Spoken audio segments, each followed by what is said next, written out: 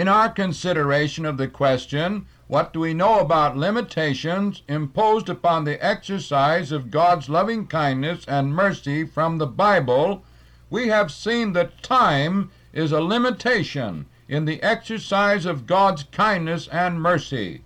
And thus, because men will not receive the loving manifestations of God's desire to forgive their sins and reconcile men unto himself through the death of the Lord Jesus for them, God sees no other way but to cause this age of grace to end in a mighty period of judgment upon the world of unbelievers, upon the multitudes of men who refuse to repent and be reconciled to the wonderful ways of God.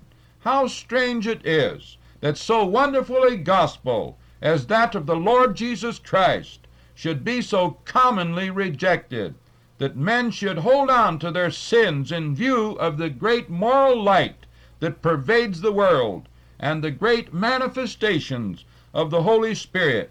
We have seen that a day of exceeding darkness shall come upon the world, and shall cause an end of the period of the glorious gospel of the grace of God. But better things are in store for this world at the close of the tribulation period, which Scripture appears to describe as of 7 years' duration, with the greater visitations of wrath taking place during the last half of this period. The Lord Jesus shall descend from heaven with a shout, we read, to subdue all earthly resistance and establish his millennial reign in perfect righteousness. In 1 Thessalonians chapter 4, verses 13 to 18, we read these blessed words, "But I would not have you to be ignorant, brethren, concerning them which are asleep, that ye sorrow not, even as others which have no hope. For if we believe that Jesus died and rose again, even so them also which sleep in Jesus will God bring with him. For this we say unto you by the word of the Lord, that we which are alive and remain unto the coming of the Lord shall not prevent or precede them which are asleep. For the Lord himself shall descend from heaven with a shout, with the voice of the archangel, and with the trump of God, and the dead in Christ shall rise first. Then we which are alive and remain shall be caught up together with them in the clouds, to meet the Lord in the air, and so shall we ever be with the Lord. Wherefore comfort one another with these words." How profound are these words of comfort for the true Christian! We face a glorious reality in our life with God, both now and forever. But here we notice that the Lord himself shall descend from heaven with a shout, with the voice of the archangel, and with the trump of God. Here is certainly no secret coming. Here is a great manifestation of power as the Lord Jesus Christ enters upon the sphere of this world once more in his great manifested deity. And so at the glorious coming then, the departed saints shall be raised from the dead, and living saints shall be caught up together with them to meet the Lord in the air, and become a part of the armies of heaven to follow the King of kings and Lord of lords, to establish righteousness on the earth. We read about this in the 19th chapter of Revelation, verses 11 to 16. "And I saw heaven opened, and behold a white horse, and he that sat on him was called Faithful and True." These words are capitalized. "And in righteousness he doth judge and make war. His eyes were as a flame of fire, and on his head were many crowns, and he had a name written that no man knew but he himself. And he was clothed with a vesture dipped in blood, and his name is called the Word of God." This is what John the Apostle wrote about in his first chapter of the Gospel. "And the armies which were in heaven followed him upon white horses, clothed in fine linen, white and clean. And out of his mouth goeth a sharp sword, and with it he should smite the nations.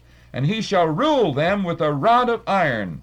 And he treadeth the winepress of the fierceness and wrath of Almighty God.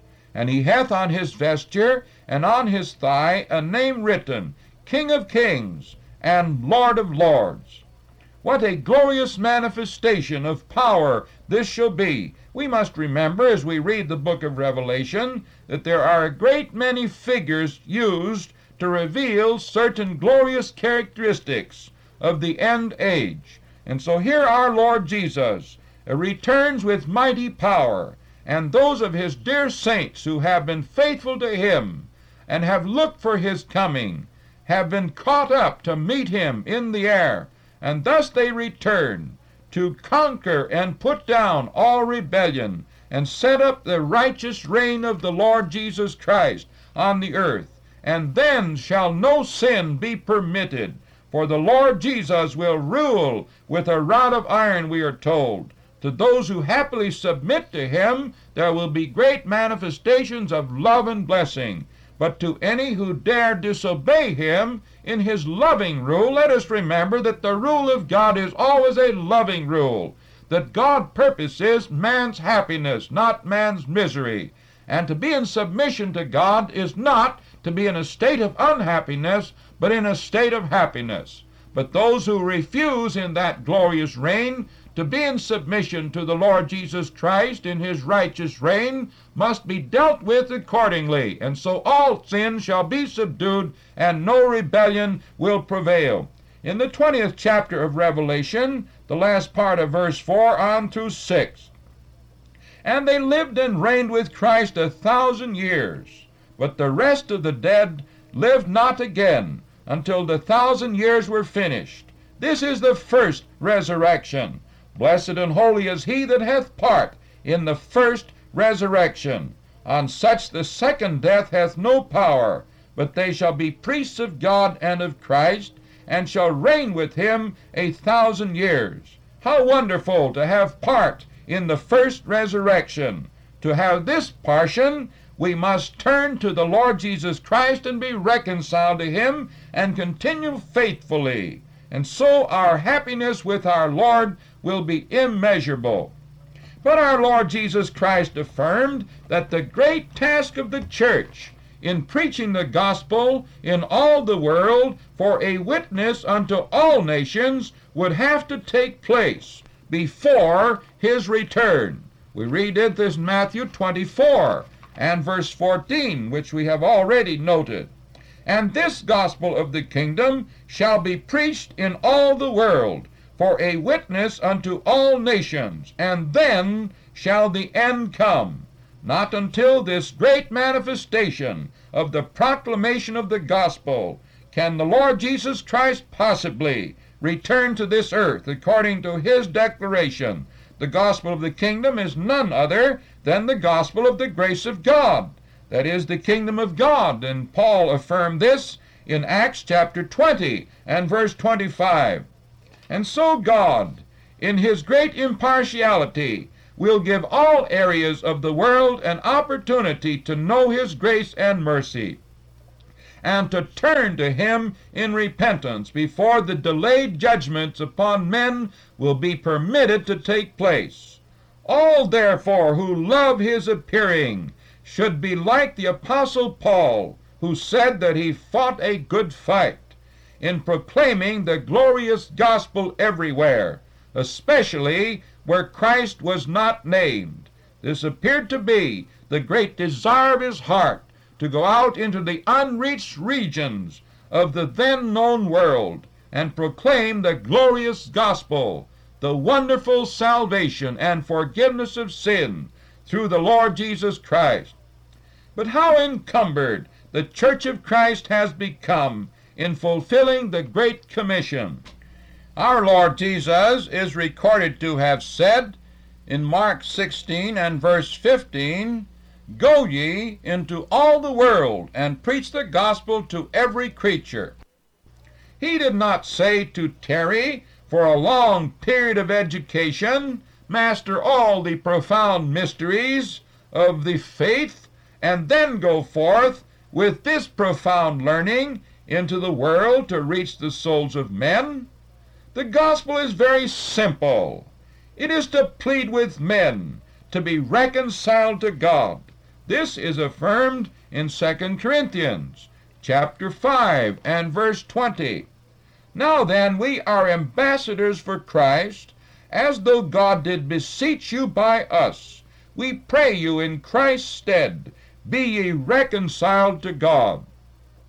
To partake of the grace of God, all have to repent of sin and exercise saving faith in the sacrificial death of the Lord Jesus. This the Apostle Paul affirmed in the 20th chapter of Acts and verse 21, where he said that he testified both to the Jews and also to the Greeks repentance toward God and faith toward our Lord Jesus Christ.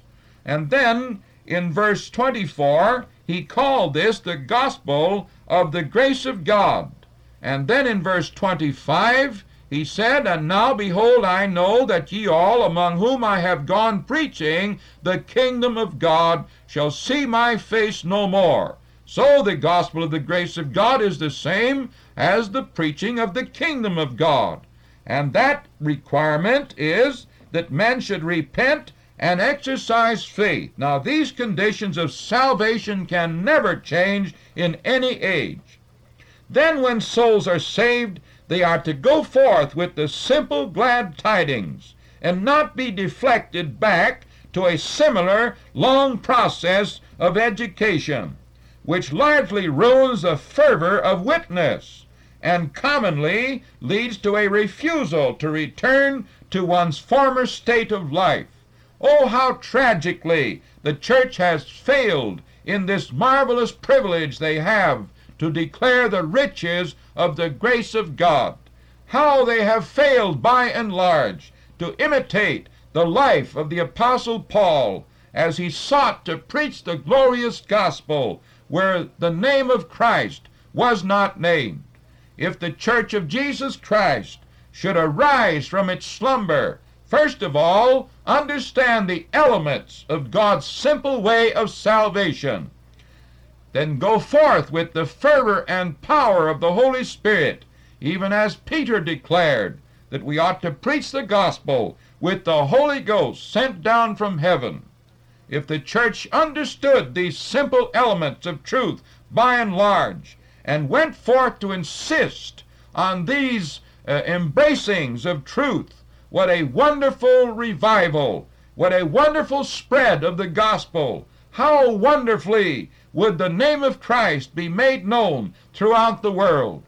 And thus, when the gospel has been preached to every nation according to the words of Jesus, then we may look for the return of our blessed Lord and Savior from heaven. Shall you and I, my Christian friend, engage ourselves to proclaim the gospel, and thus speed the return of our blessed Lord Jesus from heaven? May we pray. Our Heavenly Father, how thankful we are for the manifestations of thy mercy and for thy instruction, that we need not walk in darkness nor be confused over the situations of life. Help us who know thy name to go forth with the simplicity of the gospel, and help many to repent of sin this day and find through faith in Christ the forgiveness and reconciliation to thy great heart of love. In Jesus' name we pray. Amen.